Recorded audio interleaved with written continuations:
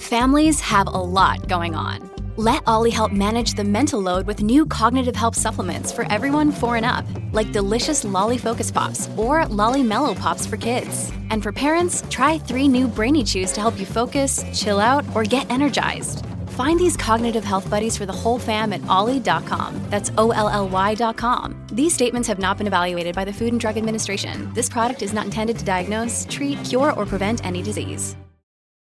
This episode is brought to you by Shopify. Whether you're selling a little or a lot, Shopify helps you do your thing, however you cha-ching. From the launch your online shop stage, all the way to the we just hit 1 million orders stage. No matter what stage you're in, Shopify's there to help you grow. Sign up for a $1 per month trial period at shopify.com/special offer, all lowercase.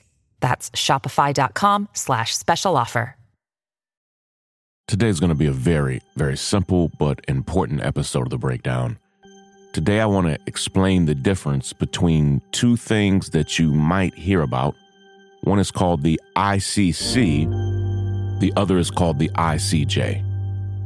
One is the International Criminal Court, one is the International Court of Justice, and they are 2 very different systems with a different set of penalties, a different set of people overseeing them, and a very different set of responsibilities, but war crimes and genocide charges are being pursued in both places against Israel, and I want to explain the difference.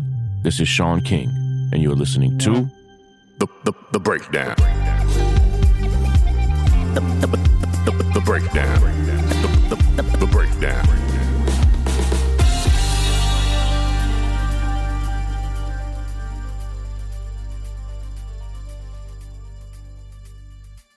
Today, like yesterday, is one of those days where I am in legal meetings almost all day long, and I have now just a few minutes between meetings. But I want to take this time to explain a very important difference between the International Criminal Court and the International Court of Justice. The difference is important, and you'll hear these 3 letters: ICC, International Criminal Court, ICJ, the International Court of Justice. You'll hear both of those a lot right now because South Africa just filed a genocide case against Israel in the ICJ, the International Court of Justice. The ICJ is particularly important because it is an extension of the United Nations. And as you may know, because they have blocked so much change and so many important resolutions and moments in the United Nations, Israel and the United States are a part of the United Nations. And so when someone pursues a war crimes case against Israel in the ICJ, they are a party to or a part of the ICJ. Israel is an official part of the ICJ. Israel can be prosecuted by the ICJ because Israel is a part of the United Nations. And if they don't want to be held accountable in the ICJ, Israel would have to leave the United Nations, which would be virtually unheard of, but not unimaginable right now because Israel is banking on being completely and totally unaccountable. Now, the ICJ does not have the arrest power to arrest and jail anyone, but they can have deep sanctions, deep consequences administratively, both in and outside of the UN. Say Israel was charged with genocide by the ICJ. The rest of the world would have to determine, are they still going to interact with a nation that is currently committing genocide? Because sanctions could be levied against them. In other words, if you are going to still be a part of the UN, you could not ignore whatever the ICJ ultimately decides to do because they are an extension of the UN. And just a quick point, the United Nations and Israel can't veto, as they've done on the Security Council, they can't veto what the ICJ does. So just a quick summary, the ICJ is an extension of the United Nations. Almost every nation in the world is a part of the United Nations.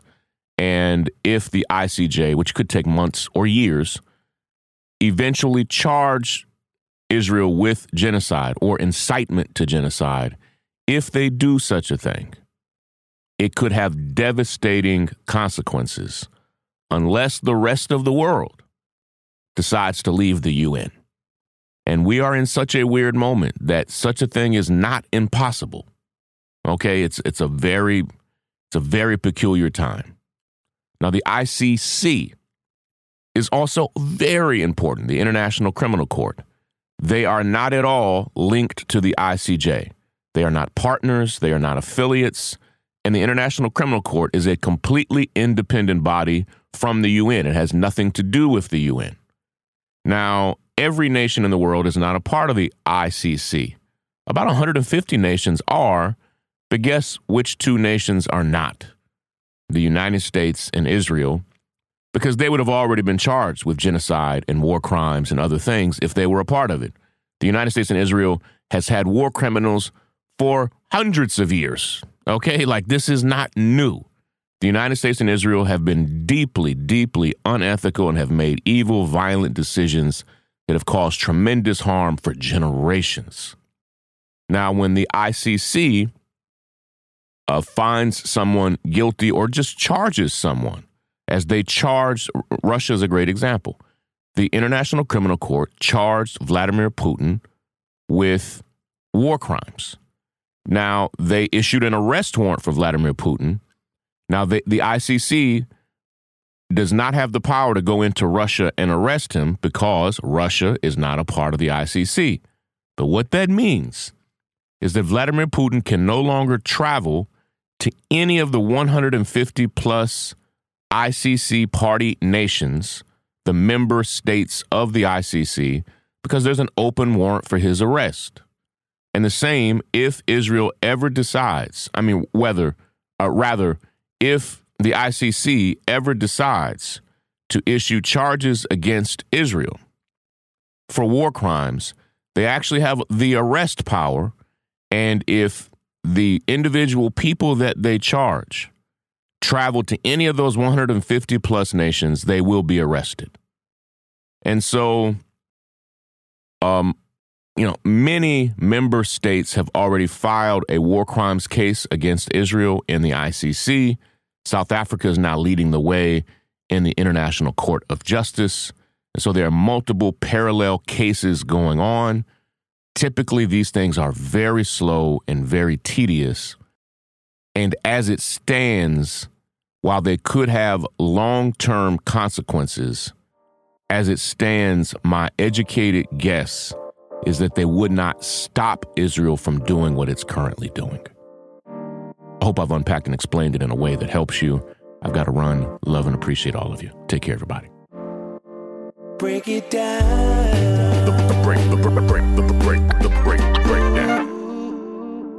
I'm Tiffany Hawkins. I'm Alan Boomer. And we are the Momentum Advisors. Every single week, we talk about wealth management, personal finance, and entrepreneurship. We are financial advisors by day. We're entrepreneurs by night. We're building wealth for ourselves, and we want to make sure that you understand how to build wealth in your own family. Tune in for shows like Is Your Money Racist? Retirement Savings, Investment 101.